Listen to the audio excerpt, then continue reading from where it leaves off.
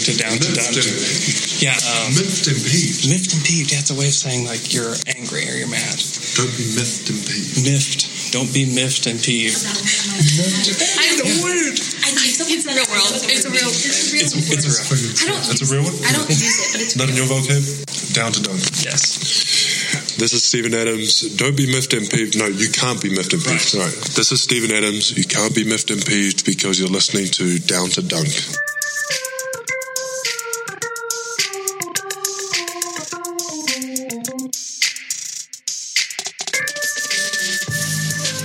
Welcome to Down to Dunk. This is your host, Andrew Schleck. We're part of DailyThunder.com. We're also featured on Dash Radio Monday, Wednesday, Friday, 5 o'clock Central Time. If you're listening on Dash, welcome to our show. We're a Thunder show. With me today is my good friend, Michele Berra. Michele, how's it going? It's going great. This week was okay, I would say. So we had like some good games, an incredible game, emotion-wise, in Philly, and the usual drop-off on Monday and on Saturday. So it's the usual Thunder week, but with some good moments, I would say.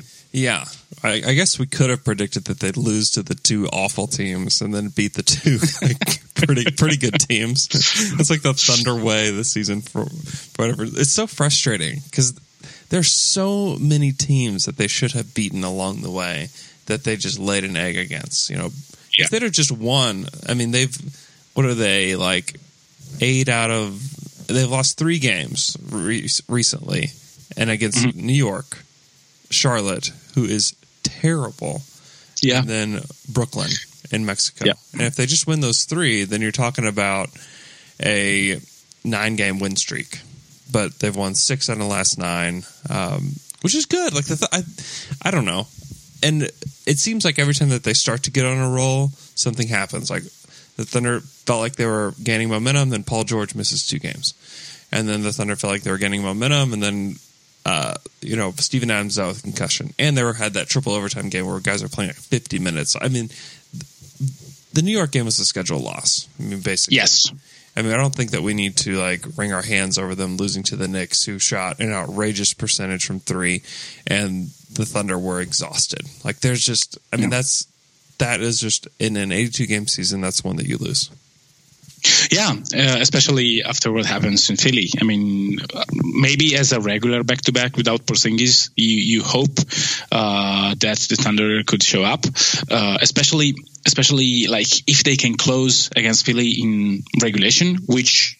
And this is, I think, the main point that I want to discuss today.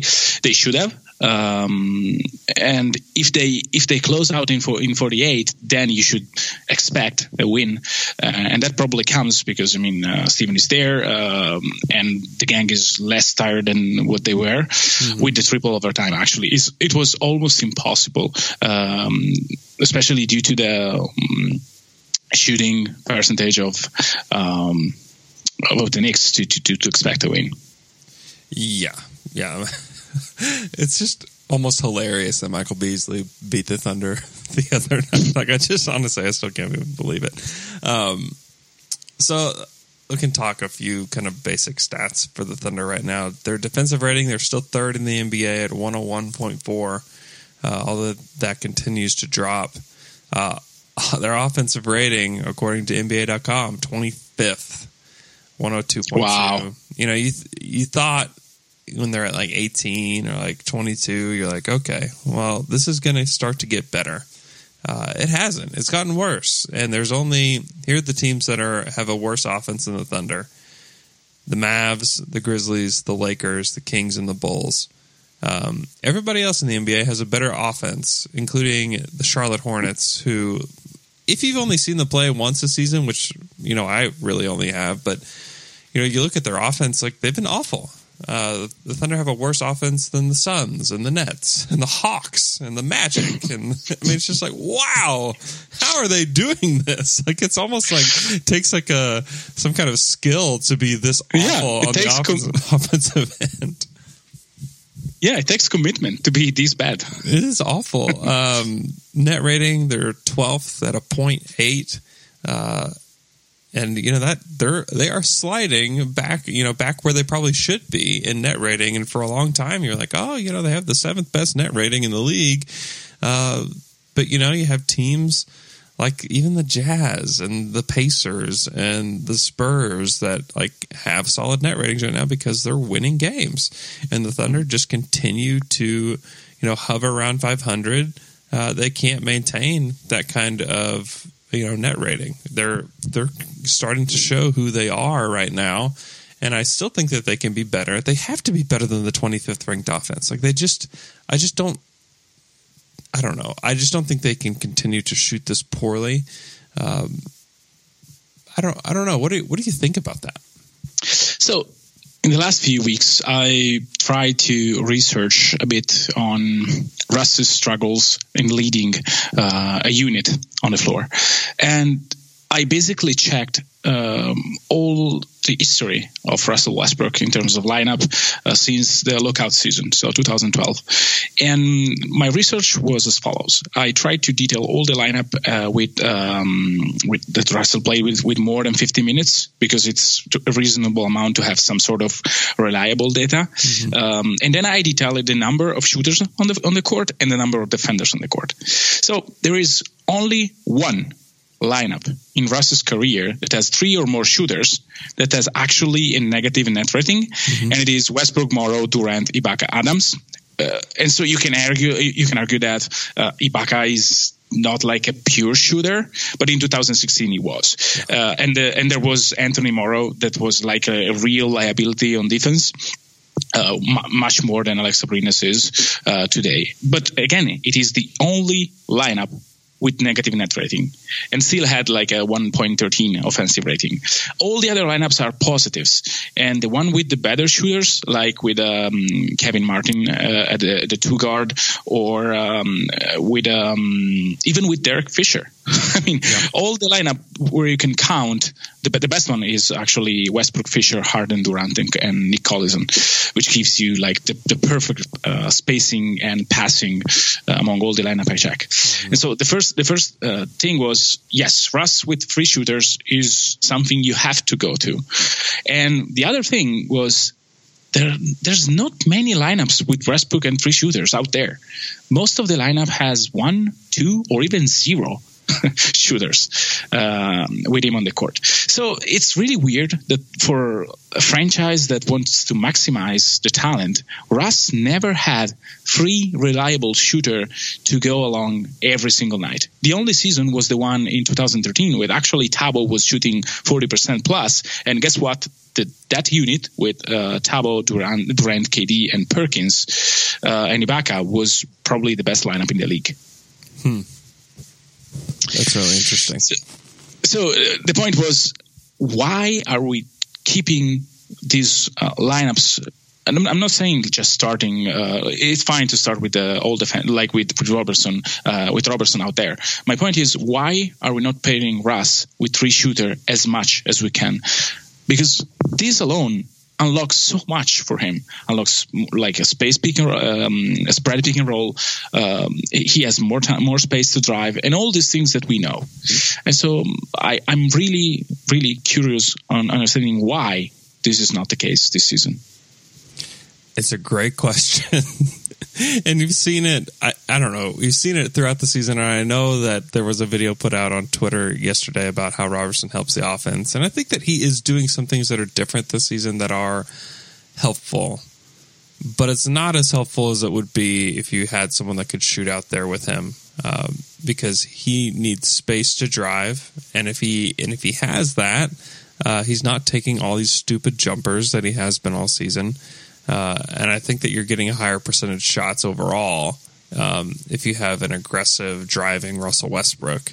But whenever one side of the floor is dead, or parts of the floor are dead because you have a guy that people don't have to guard, and you could be double teamed, and you just saw it against Philly. Oh yeah, they throw the ball to Melo because he was hot. Well, all they had to do was have JJ Redick double team, and then it's blown up. Like, well, now the Thunder are like, well, what do? We don't know what to do now.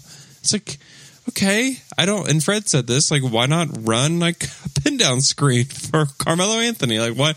I mean, it's just really, it's just odd. But I know that, Robertson made some huge plays down the stretch when he stripped Embiid. That was monstrous. His ability to defend JJ Redick was incredible. I'm not saying that he shouldn't be on the floor.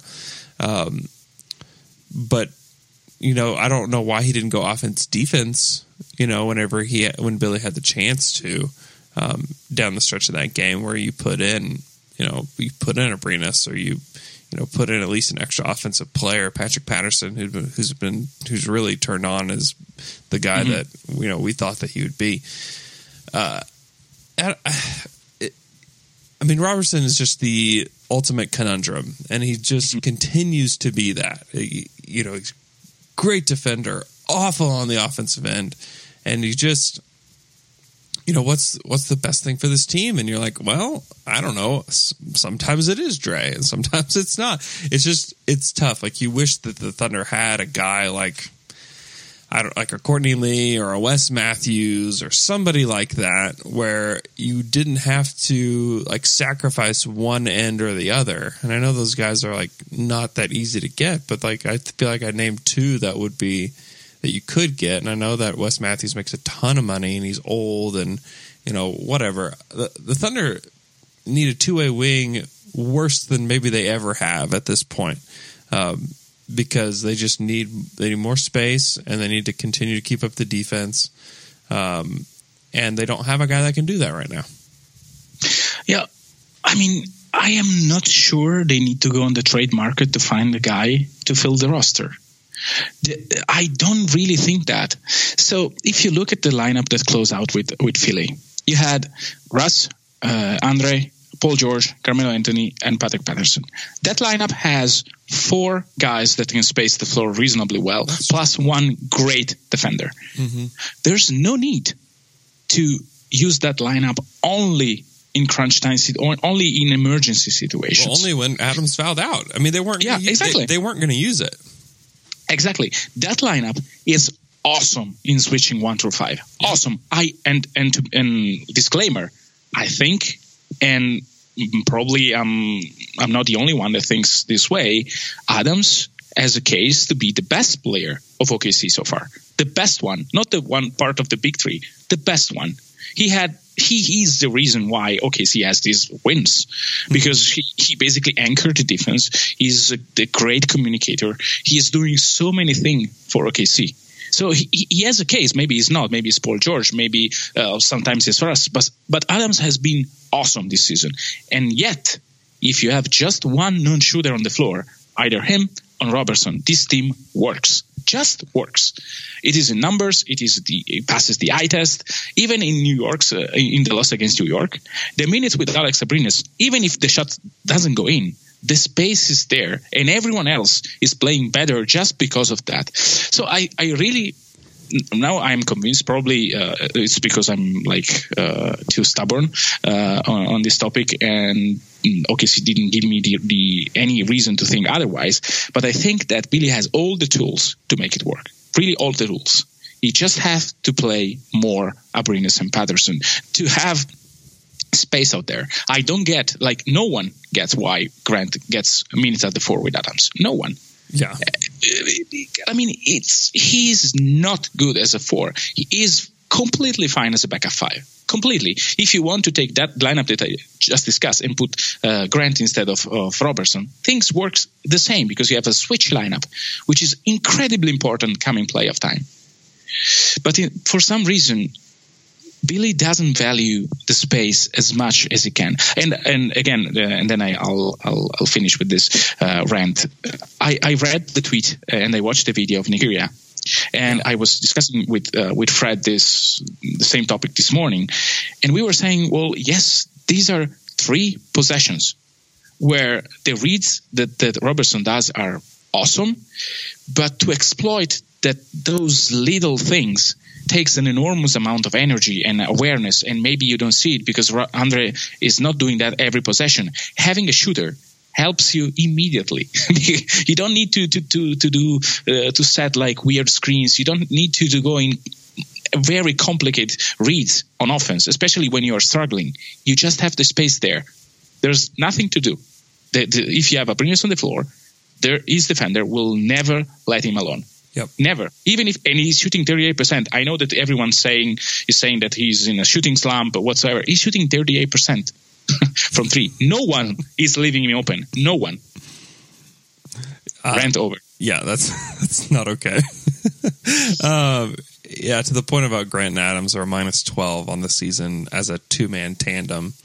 And then if you look out of like the top 11 or the 11 worst two-man groups per NBA.com, 1, 2, 3, 4, 5 include Jeremy Grant, which is a lot. You see that name a lot. And we're also seeing Patterson's name a lot because he had a really awful start to the season. And I think those numbers are going to start to turn around. But you're right. It's just really difficult to be a non-shooter in this day and age. And the way that how smart defenses are, how smart these teams are, how well scouted everything is. It's just really, really tough to be a non-shooter in this league. There are very few successful non-shooters in this NBA. And it's especially hard if you're not, one, a center, or two, a guy that can at least handle the ball. When you're a guy that has to play off ball and you're basically just a defender, life's tough for that type of player. It really is. Yeah. No, your point about being able to dribble the ball and to handle the ball is crucial, and that's why Marcus Smart can play larger minutes because he can actually handle. Yeah. And a small correction on my part, Abrines is 36%, 38 was before the two games against Philly and New York. But still, this is an above league average percentage, so you have to guard him. Yeah, and the Thunder, I mean, they're desperate for guys that can just shoot it from deep. I mean, Jeremy Grant, 11 of 42 on the season, 26%. Robertson, 7 of 33, 21%. I mean, it's tough. I mean, and Patrick Patterson, he is creeping up on 40% from three, which is, I think people would be surprised to hear that. He's 23 of 58 on the season. He's starting to become that guy. And also our guy, Josh Eustace. Everybody talks about like 35%. It's like, if you can hit that number, that's a great number for people to be at from three. That's where Josh Eustace is right now. He's 14 of 40 on the season, 35% from three. And our guy, Terrence Ferguson, 13% from three, 2 of 15 on the season. The Jeremy Grant minutes at 4 are puzzling. The Terrence Ferguson minutes, period, are even more puzzling to me. Yeah. Like I just don't get it. Like the minutes that he gets over Josh, I think is insane. Like I just don't. I mean, if they're developmental minutes, like I'm just banging my head against the wall. Like why? Like what are you developing for? Like you're developing for when Paul George is gone and Carmelo Anthony opts out. Like is that what you're developing him for? Like what's going on here? Yeah, on that end, I have mixed feelings because on one end you don't want to stop the development of players, and if you feel that Terrence is getting much better as the day passes just because he can have those minutes on the court, then in some games you can probably put him there. And as long as he plays hard and he practices, probably that's why they are giving him those minutes. Yeah. But on the other end, you're completely right. I mean, Josh Eustace, can you guess the percentage he shot in December from three? Oh, in December, like 60%? 56. Man. And the thing is, he's not taking that many. So these are out of rhythm threes. That can actually, I mean, you want to see if that sample size is real or not. Giving minutes, he's a good defender. Right. He can guard. He guarded and spots good shooters like Bogdanovic, good players like Oladipo. He switched on Collison. He switched on against Indy, against Young. I mean, you have already tons of examples that Josh is actually okay on defense. Like more than okay. So if you want defense and you're craving for spacing, put him out there. Try him at the end of games, especially if Robertson is in a minute restriction. maybe you'll see that lineup will work on defense as well, and you have a tiny little bit more of space that makes your offense better. Yeah. And I would have, and Billy did defense for offense. That's why I was kind of questioning why he didn't do it against Philly, but he did it with Abrinas and Hustis against the Pacers. And I'm kind of with you. Like, I love Alex Abrinas, but I'd kind of like to see what this looks like, going both ends with Josh closing the game instead of like regulating him to like a defensive specialist, which, it's fine, but I don't know. I was a little bit interested to see what that would look like on the other end, but I did like that the way he used those guys, and the minutes that Abrinas played, when Robertson was out, I thought were good, and it's just good to see him get a chance after just. And this is another thing. Like, I feel like there's a few things you can really criticize Billy for. One of them is Alex just not being in the rotation. A couple weeks ago, like completely out of the rotation. Like, what in the world are you doing there? Like, that makes no sense. I know that he wasn't shooting well, but you're just going to pull him off the court. That made no sense. I mean, this is a guy that there are. I don't think that Terrence Ferguson's going to play in the playoffs. I think there's a chance that Josh may not play in the playoffs. Alex Abrinas is going to play in the playoffs. He's one of the best 8 players on this team, like, no question. And I just don't understand not playing him. I mean, I thought that was crazy. Yeah, it was. And it is, again, it's very, very weird. Do you want to hear like a weird stats? Yes. About Thunder season? Like, it's completely random, so don't put any trust into what I'm saying. Okay. Guess the number of losses that OKC has when Eustace plays more than 16 minutes. Oh, 3? None. This is weird, right? Oh, boy. How many games has he played with more than 16 minutes? Basically, so 1, 2, against Philly, Indiana, Golden State, Dallas, in OKC, the one at home. Yeah. Clippers, Chicago, Indiana at home. Full stop. So 8 or 9, something like that. I just don't. It's weird. It is the whole Josh Hustis thing is weird. Like, all of it, every single bit of it. The choosing him in the first round, that's pretty weird. Putting him in the D League and keeping him there, super weird. Putting him on the roster. Not even giving him a chance when this team is, they're having their season of discovery or whatever. They didn't use him. And now, like, they've got him. He's shooting 35% from 3. He's shown that he can defend multiple positions, and you don't even use him every game. And then, part of the season, they go to Kyle Singler and like play him over Josh. Like, what is going on? Like, this is all so weird. I don't know. And they decline his 4th-year option. I feel bad for him. I feel bad for Josh and like the way he's been yanked around, like on most teams. Like, we have a guy that can shoot it and that can defend. Great. You're playing at least 15 to 20 minutes a night. Like, you're in the rotation. And if he played for the Hawks, he'd probably play 30 minutes a night for the Atlanta Hawks. It's just, it's the kind of guy that teams are looking for. Like, everybody's like, this team needs a two-way wing. Well, I feel like they have one that they just don't use that often. And maybe he's not a guy that can start. Maybe he's not a 30-minute-a-night guy. Fine.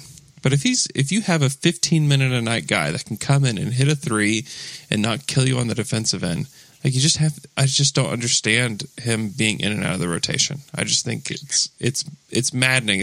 There's a lot of things that are maddening about this season, and rotations and stuff like that. And I know it's Billy being Billy, but I think when you're losing this much, I think that the frustration is just boiling over for fans, for the team, for everybody. I feel like. And some of it is, to me, I don't think that this is losing them as so many games, but I think it's lost them a few games. It's just that Billy's just screwing around with the lineups too much. Yeah, part of that is just having on the court the guys who show to be aggressive. Whereas, I mean, Josh and Alex, they don't show to be aggressive. I think that they are, as Jeff and Gandhi described, Eustace. They are sound player. Like they know where to be. They have feel for the game, and for some reason, they are not in Billy's favor. So I'm all in finding a shooter that Billy trusts. Because if you tell me that Alex Abrines will be a better player than XY player, but XY player will play 25 to 30 a night in OKC and is as good as a shooter, fine, trade him. I mean, I don't care. Well, I partially care because they put already too many chips. Well, a lot of chip into the season. Yeah. But if you can find a shooter that Billy trusts, then I think that this will make this team incredibly better immediately. Yeah. And I mean, that's why I've advocated for like a Courtney Lee trade or something like that. The Knicks are not going. I mean, I would love that. That would be like a home run for where OKC is at right now. Yeah. Just someone that Billy and Marco Bellinelli is another name that's like floating around there. Like I don't and you know him well, obviously. And I don't see that. Like, I just don't. I think you're bringing in another like non-defender, and I just don't. I think they just need to find a two-way guy if they're going to trade for one. Trivia: how many players are RPM better than Marco Bellinelli this year? 300? No, shooting guard spots. Oh, shooting guard spot. Oh boy, 100. Close to that, 90. Yeah. Yeah, so, I mean, he has a good RPM overall because of his offense. He's shooting okay. I mean, Marco is, when engaged, he's a good player. I mean, I saw him in various situations with the national team that I follow closely. I also follow that for Chartside this season. And so we have a lot of data.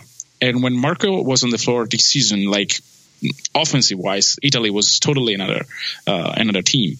And defensively, he can give you like 5 to 10 minutes of focus on some nights. But for the rest, he's Russ-like. So he doesn't like to be he tends to fall asleep on off-ball movement. And so since he will hardly guard any ball handler, he's probably the worst defensive guy that you can look for out there regular season wise. Maybe in coming playoffs time he will be better for sure, but so my point is, if Billy trusts him to be on the court, even Marco can give this team a huge help. You're just describing to me a guy that Billy would never play though. That's my point. So I mean, Alex is much more disciplined defensive wise. He has, I mean, Marco has a bigger body than Alex for sure. He's probably tougher in like as a post defender, but for the rest, I mean, Alex is much more aware of his position, beside the fact that he's getting like a lot of whistle into fouling trees. Apart from that, he is really aware of where he's on the court. So Alex is not as bad as team defender as people want to describe him, but for sure he has some struggle during the season, and Billy doesn't trust him in crunch situation. Before we preview this week's games, I'm going to tell you about something real good, Michele. It's Andy's frozen custard. Tell me if this sounds good to you. The apple pie concrete. They take a piece of apple pie, put it in a cup, put in their frozen custard, blend it all up. Looks so good. I'm looking at a picture of it right now. It looks so good. Oh, I can bet. They have their eggnog shake, so if you like eggnog, you can go get that. This is probably my favorite of their holiday treats, the candy cane concrete. So you can get chocolate or vanilla frozen custard blended with candy cane pieces. Ooh, it's so delicious. Go check out Andy's frozen custard today. I was in Missouri over the weekend, and there's like an Andy's like every mile there, it felt like.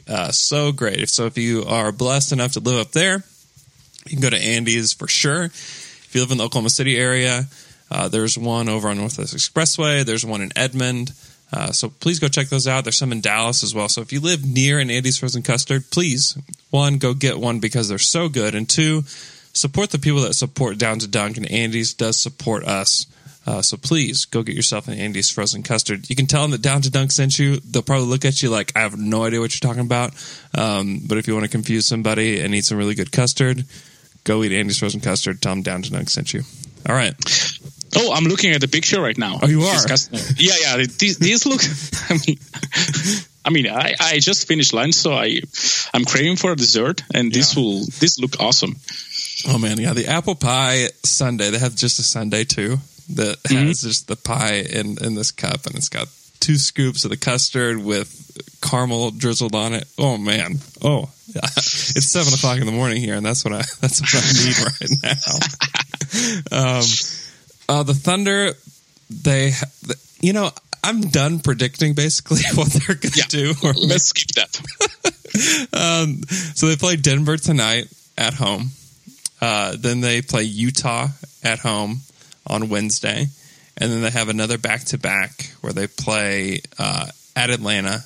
And then Atlanta at home and then Utah on the road. And so those are our 4 games that we'll preview this week. So they've got, a pretty easy week. Denver's solid. Especially if they play without Adams again tonight, like that's a really tough matchup. They don't have Jokic, right? Jokic has been playing. Let me check what his status is. But I think that unless he got hurt again, he's been playing. Okay. Because if he's in, then they have troubles. Yeah, Adams, I feel like has been able to out physical Jokic in the past, and that's been something. Yeah, he's playing. Yeah, he's playing. Paul Millsap is out. Emmanuel Mudiay left the game with an ankle sprain, and they don't know if he'll play tonight. But everybody else is available against the Thunder tonight. So, this Denver team. They're 16-13. They hold the 5th spot in the West right now. They're a really, really good offensive team. They're 7th in offense. They're 23rd in defensive rating. This is similar to the Knicks, a terrible defensive team. You think the Thunder could get going, against a team like this. And so, if you're the Thunder, you have Russ, Paul George, Melo still with some decent role players around them, even without Steven Adams. That's enough. I know that Steven Adams is, to your point, he has been he has probably been the best player for this team, the most important player, because he holds together the defense, and his offensive ability is taking a big leap this season. And so he probably has been the best player this season, the most consistent player out of all these guys. And so they do miss him. But they did win 3 games without him earlier this season when Dakari started. So it's possible to win games without him. And, it would really be a gutsy win. If he's still under the concussion protocol, it'd be a gutsy win to win against his Denver team at home. And it's something they should be able to do. But I have my doubts. Yeah, it is kind of a good way to start the week as they're supposed to, not like last week where they played terribly, as we said. Yeah. This team, they have a lot of wings that can create problems. I like their young point guard rotation, but as you said, they are not good defensively. So Russ, Paul, and Carmelo should have easy looks if they search for easy looks, because they can be easily. Gary Harris is a good defender, not a great one as people want to picture him to be. I think that it will struggle with length, because if they slide him onto Russ, then they will probably slide a subpar defender or an old defender on Paul George. So I expect Paul to have Paul can have a very good game. And he's due to have one of those. The last week after his injury, he hasn't been most of the game hasn't been himself. So I hope that this 3-game homestand, he will be much more active. I mean, we saw when Steven Adams went down the first time and they played Dakari 3 times, basically those were the games where Paul hit 40 in back-to-back games. And so this can be a week where since they don't face great defenses except for Utah, he can have like a great game against Denver and probably one against Atlanta. Yeah. It would be nice to have a few Paul George games this week. I wanted to ask you this, and I forgot to ask this in the first segment. What do you think about the no big 3 lineups, the all bench lineups? Well, it's okay to the rationale that Billy gave for those lineup, which is I want to give Carmelo, Paul, and Russ more time together to help the chemistry. Fine, I like that, and I think it is a good way to handle that question. To me, the second lineup things is what puzzled me. Another thing that puzzled me a lot, because at the beginning of the season they went to Carmelo and things were working, and now they don't work as well. That lineup had good ratings so far, but I wonder if that is situational. That for sure, part of that is Patrick Patterson playing out of his mind. That lineup, and so if he can keep up, then maybe that lineup can have like a lot of success. But I keep wondering, and also in the Philly game when Paul had foul trouble, Melo anchored the second unit again, and it was awesome. So I wonder if you can play a similar lineup, but with Melo as your anchor offensively instead of like take out Ferguson and put in Melo on that lineup. How that looks. It just sounds just wonderful to me. And I'm becoming kind of a Terrence Ferguson hater a little bit. I don't hate him. I just don't think that he's ready. I just think that he could use some time in the G League. Like, let him play 30 minutes a night in the G League for a month and just, I don't know, let him develop his skills there. Let him develop his ball handling skills. Let him, see what he can do, because I think that he could blow up the G League if given the chance. But as far as like NBA minutes with this team, I just don't see it. Especially when you have guys that can play, I just don't see it. But like the big 3 together, it's hard on the season. They're a plus 59 on the season as a trio. Yeah, like we know it works. In the but check Paul and Russ together. I mean, they have. I mean, the big trio is fine. Paul, George, and Russ is fine. So why don't plus 70? Those two. Why don't we? Why don't we? We should check without Melo. But anyway, why don't we go to that more? Like, why don't they use Melo? Melo is not many minutes, like 5 to 6 minutes with the second unit by himself. Yeah, no, I don't disagree, and I think that would make him pretty happy to be able to use those possessions. I think the Melo would really like that. The top 4, or I'll give you the top 5 2-man duos, and these numbers are noisy. I know that. Number 1, Russ and Paul George plus 70. Number 2, Paul George and Melo plus 64, which is also kind of interesting to maybe pull Russ early and then use Russ as your second unit guy, where he can just be Russ of last season, with whoever is out there. I think that's kind of would be interesting too. Russ Abrinas is a plus 58. Paul George Abrinas a plus 57, and then the 5th best is Russ and Andre Robertson plus 52. So kind of interesting to see those 2-man combos. Again, they're noisy, but I think they're interesting to look at. Yeah. Anything else on Denver?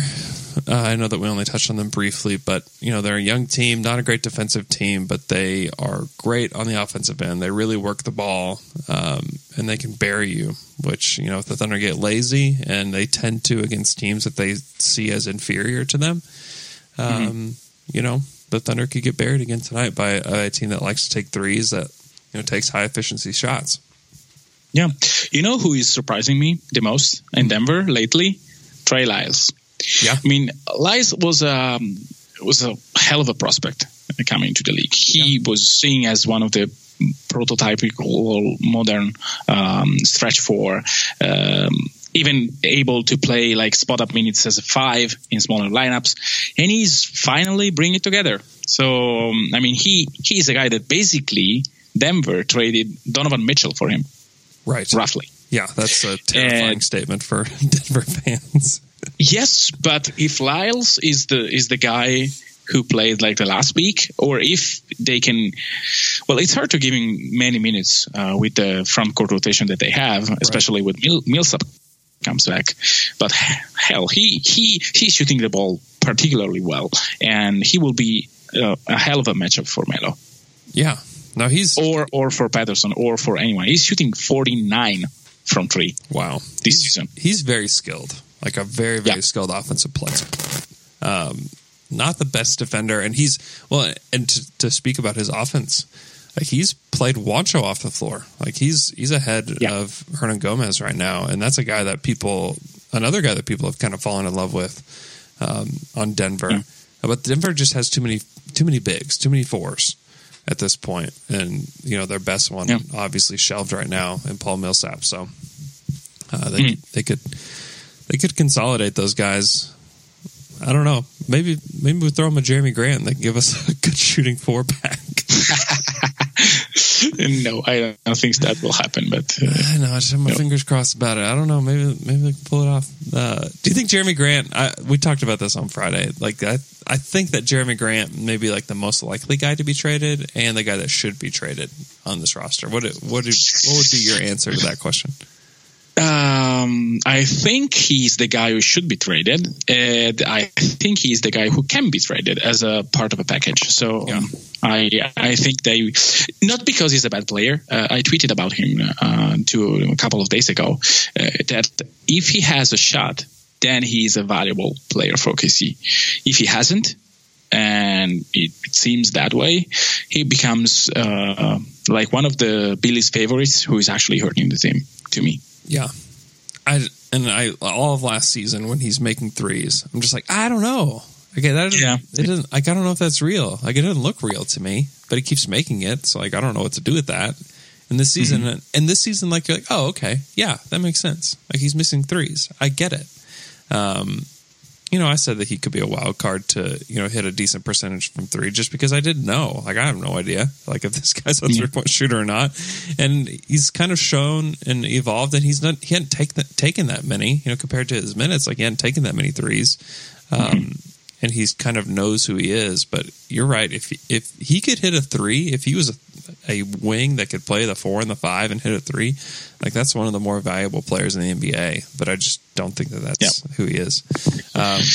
On to Utah. So Rudy Gobert hurt his knee. That's sad.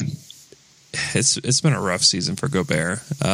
Sprained PCL in his left knee and a bone bruise in his tibia. I think he'll be out about a month. So the Thunder play this team twice this week, so they'll no Rudy for these 2 games. Derek Favors missed the last game. He had a left eye laceration. He'll likely play in both games against the Thunder. Obviously, Dante Exum's out. And then Raul Neto has a concussion, so he's going through concussion protocol. But I think he is cleared to play tonight against the Rockets. So this Utah team is obviously very gritty. They're a great defensive team, as they always have been with this particular core, minus Gordon Hayward, obviously. But they're 7th in defense, 13th in offense. Like this is a good team. They're 18-12. That's their expected win-loss. What are they? No, they're 14-16. Their expected win-loss is 18-12. 14-16, they're 9th in the Western Conference. They're below 500, but like the Thunder, like this is a good team that's below 500. And this is a team that you don't want to mess around with. And the Thunder saw them, not too long ago, and they ended up getting one of their better wins of the season, in my opinion. And so, Donovan Mitchell is the leading scorer for this team, which is kind of crazy, being a rookie. 42% from the field, 37 from three, 18 points per game, 3 assists, a steal. He's a good defender. He's a guy that we really liked in the draft process. He's already 21 years old. But he's a really good NBA player, maybe even better than a guy that people, in Oklahoma City love to talk about because he could have been on the Thunder and Rodney Hood. But Mitchell's really good. But beyond that, like, this team relies on guys to just hit shots, like a Joe Ingles, who's been really solid this season. Like, they definitely rely on him to hit shots, and he's still, you know what Joe Ingles is shooting from three this season? 49, 48. He's 46% from three. Oh, okay, that's crazy. Yeah, if you give me the opportunity to choose one player, which is a non-star player that can help this team the most, probably him and Middleton. Yeah, would be. Of course, there's Danny Green and plenty of. But I mean, the prototypical player that can pass the ball, that can shoot an open three, and even move around screen. I mean, Ingles is what every team should look for in terms of a glue guy that can do a bunch of stuff. That probably isn't going to close the game for you because it's not as good as a defender. I mean, we saw that against OKC in the last few minutes. He wasn't able to really get a stop, but he's a sound player that can do multiple stuff on offense and that can like shoot the ball like crazy. And I really love him. I mean, he was kind of a joke in the first few seasons of his NBA career because he was this weird guy that does crazy stuff on the floor, at least in Europe. And then he gets with Quinn Snyder and he blossomed into this awesome player. He's such. Quinn Snyder. Yeah, he is.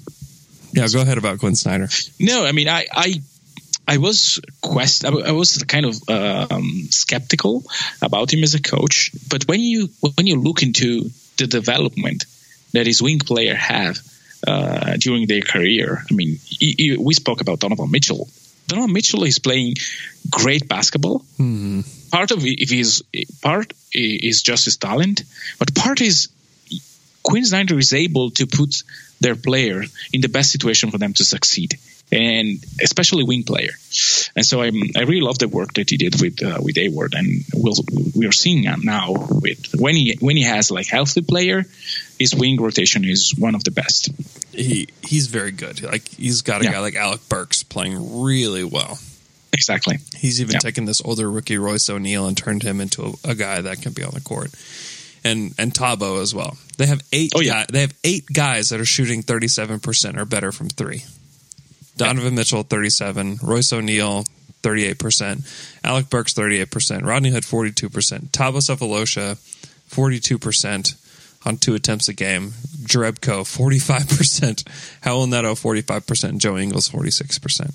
I mean, they are hot from three to start the season. And that's why they have as many wins as they do with all the crazy injuries that they've had. But they've got a lot of wings. Almost all those guys I named are wings that they have that are, hitting shots. A guy like Tabo was available this summer for little to nothing. I can't remember what he signed in Utah. I'm going to look it up real quick. But, that's a guy that the Thunder really could use right now. And, who knows if he's, hitting these kind of shots. No, that is basically my point. They are generating good choice. Right. Good shots. 5.2 million tons of for the next 2 seasons for Tabo. And on that team, it's great. And and we talked about this the last time they played, they hunt good shots and they pass the ball a ton and they play deep into the shot clock because they are looking for the best shots. They're almost in every way the anti-Thunder offense. The ball ends up where the best shot is, not where the best player is. It always looks for the best shot. And the Thunder rarely do that. And, with the talent that the Thunder have, they don't have to do that. I'm not saying Jazz good, Thunder bad. I'm just saying it's very different. And the Thunder could, in spots, try to do that. And they can generate the kind of shots that Utah is looking for with ease. It can take 2 passes before you get that really great shot because you have so many guys that have gravity on the court. But the Thunder could learn some things from how the Jazz play on the offensive end, because they don't have a ton of talent, but they're obviously, they're maximizing what they have on the offensive end, being the 13th best offense. Like, that team should be the 13th best offense, but it's just because they play a really, really good style of basketball that fits what they have. And the Thunder still are really yet to have a true identity on the offensive end, and it's frustrating as many games as they played, but it kind of is what it is, and you'd like to see the Thunder start to develop that identity soon. But it's hard to say at this point when that's going to happen, when they're going to get it together. Yeah, it is. And I was thinking about the few games where Abrina start, and the results weren't great. Let's be honest. He shot the ball poorly in 2 of those games. But if you look at the shot quality they were generating with him on the floor, if you give that kind of movement and that kind of looks time, it's almost guaranteed that you can generate good shot, and it will comes out in the percentage sooner or later. If you give a 40% shooter, like 5 good looks per game, he will settle himself around 40, 45 during the season. That is what Utah is doing. And I felt like it didn't work as good as they expected, and they went away from it almost immediately. Mm-hmm. Even if Billy said in an interview that he was happy with the shot creating against Charlotte. I get that it was a bad loss, but sometimes it takes, you have to recognize why the loss came and what was good in that loss. And so I felt like as soon as the ball start to circulate, as soon as they can get good shots, if they don't win immediately, okay, they throw it out of the way. I don't know if it's player or if it's coach or if it's both, but that to me was actually, as I looked into those games, I said, well, they are generating the kind of shots they should look for every single time they are on the court. Mm-hmm. And for some reason, it wasn't sustainable. And, well, at least they didn't sustain that. Yeah. And that's, both of us advocate for Patterson and Abrines playing more, and to me it's not only because of the shooting, it's because of their ability to move the ball and to make quick decisions. Exactly. And the Thunder just need those kind of role players with this team. They're going to move it on quickly, and that's why guys like Jeremy Grant and Robertson, while good defenders, while really athletic, all these traits that you would really want in a basketball player, like neither of them have the ability to think really quickly, and you can almost see them thinking on the court, which is just not a good thing. Like when Robertson caught that ball, and he's been unfairly maligned for this even by me, when he got fouled by Embiid under the basket. To me, it's not that. I just felt like you could see him thinking for 1 or 2 seconds, should I even shoot this? And why am I? You can almost feel it through the TV. Why am I the guy to take this shot? Why me? Exactly. And he missed. And in my head, there was no doubt that he was going to miss.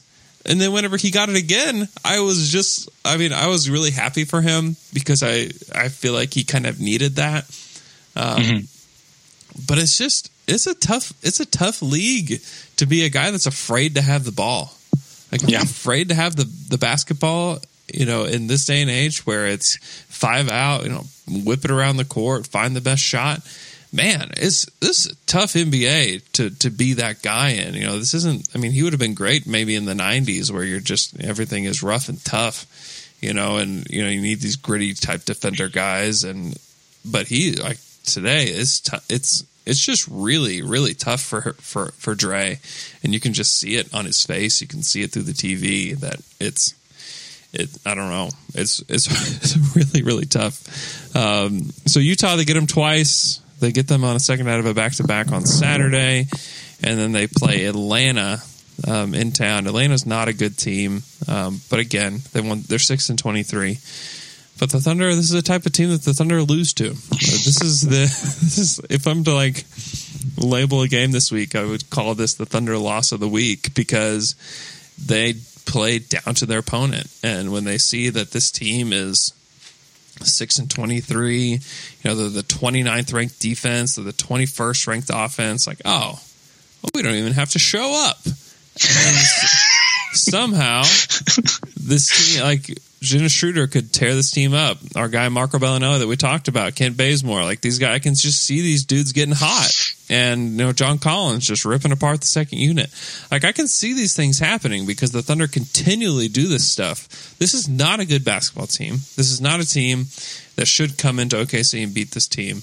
The Thunder should, it's been a while since they've really ripped a team to shreds. Like the Bulls game. And they need to do that. Like, this is the quality of team that should be blowing out teams like this. But time after time, Orlando, after Dallas, after Brooklyn, after Charlotte, they just continue to let these teams in. And they have to shove them out and say, you know what, you're not in our class. We are going to destroy you. And, we're going to have garbage time. Like, when was the last time this team had garbage time? That didn't involve them getting crushed. Like, it's just been a long time. And this needs to be almost like a statement game for this team. Like, we can destroy bad teams. But I really have my doubts. I really do, because they're a well-coached team. And they don't have much talent, but they have guys that can get hot from three. And the Thunder tend to let teams get hot from three. And so it's just, and I don't know if that's the luck. Mm-hmm. I don't know if that's the defense. I don't know. I mean, it's probably a combination of the two, but still. Okay, I'm done ranting about the Hawks. No, I mean, you're spot on. I really think that this team needs to feel better again, like to feel good about one game, just to go out, like, destroy your opponent, like, bury him with shooting and keep it together for a bit longer. I mean, if you look at the Philadelphia game, the game against Philadelphia, they were doing that up until the last 5 minutes of the game, where they decided to go to stop going at what worked and go back to a full defensive unit that didn't make sense with a plus 11 cushion. Because if you finish that game well, that is a blowout. Right. Basically. Yeah, they basically control the game all night long. Yeah, they're up 10 the whole game. Just keep playing the players. Exactly. So it was a very good team on their home floor. It was going to be a statement win for KC. Instead, they let them back in the game, and so I really hope that one of these games is a plus 20 win, where they feel good, they feel some rhythm, they hit shots. I know that the quality of shot is more important, but sometimes you have to feel good about your game. And right now, they are not feeling good about what they are doing on the court. You just need like a hot game by Russ, a hot night shooting-wise by Russ, a hot night by Melo, and just bury them to like a 20 plus, where everyone is happy, everyone is smiling, and they feel good, and then they go in a back-to-back game, and they can bring some of that happiness and joy, because that is part. I mean, it's worrisome to hear them speaking about now. We are finally happy after a game. You want them to be happy every game. I mean, you want them to be focused, yes, but happy to be there and to compete and to go in this struggle mode with positive, being positive, because otherwise, I mean, this season is slipping already from their hands. And if you include like not being happy of what happens on the court, it can become rough in a month or two. And so I really hope that one of these weeks and hopefully also the Christmas game can give them a little bit more certainty of what they are. And so having a good win against Atlanta to close this can be really, really helpful. Yeah, I mean, at this, like, they just need to have fun. Like, yeah, exactly. It's hard to remember, being a Thunder fan, that basketball is fun. Like, this is a game. Like, they're supposed to be having fun, and they have so much talent. The expectations are weighing this team down. I get it, but if they could get back to having fun this week, I think that is something that you can build upon. Because a week from today is Christmas Day, which is awesome because I love Christmas. 2, a week from today, they play the buzzsaw Houston Rockets. And the Thunder have shown up against good teams, like they just have. They killed Golden State. They beat Philly on their home floor, like you said. I mean, they show up for good teams, and so I don't have a lot of doubts on how the Thunder will play that day. But it would be really nice if they can get rolling this week. They have very, very winnable games. With Gobert out, with Utah, like those are very winnable games. You got Denver tonight. Like they're a terrible defensive team. That's a team that you can beat. They have a lot of winnable games here coming up. If they can get rolling and they can go on a little win streak and head into Christmas Day playing fun basketball where they're enjoying each other, and then they can win on Christmas Day. Like I don't have any doubts about that. I have more doubts about Atlanta than I do about Houston on what team is going to show up, and that's like you're right. It's becoming a part of their identity. Like this is not good. This is not a good thing for this team moving forward. Like if they want to be, get into that 4 or 5 spot with the Timberwolves, which I think would be a good matchup for them, and it would be favorable for them whether they're the 4 or the 5.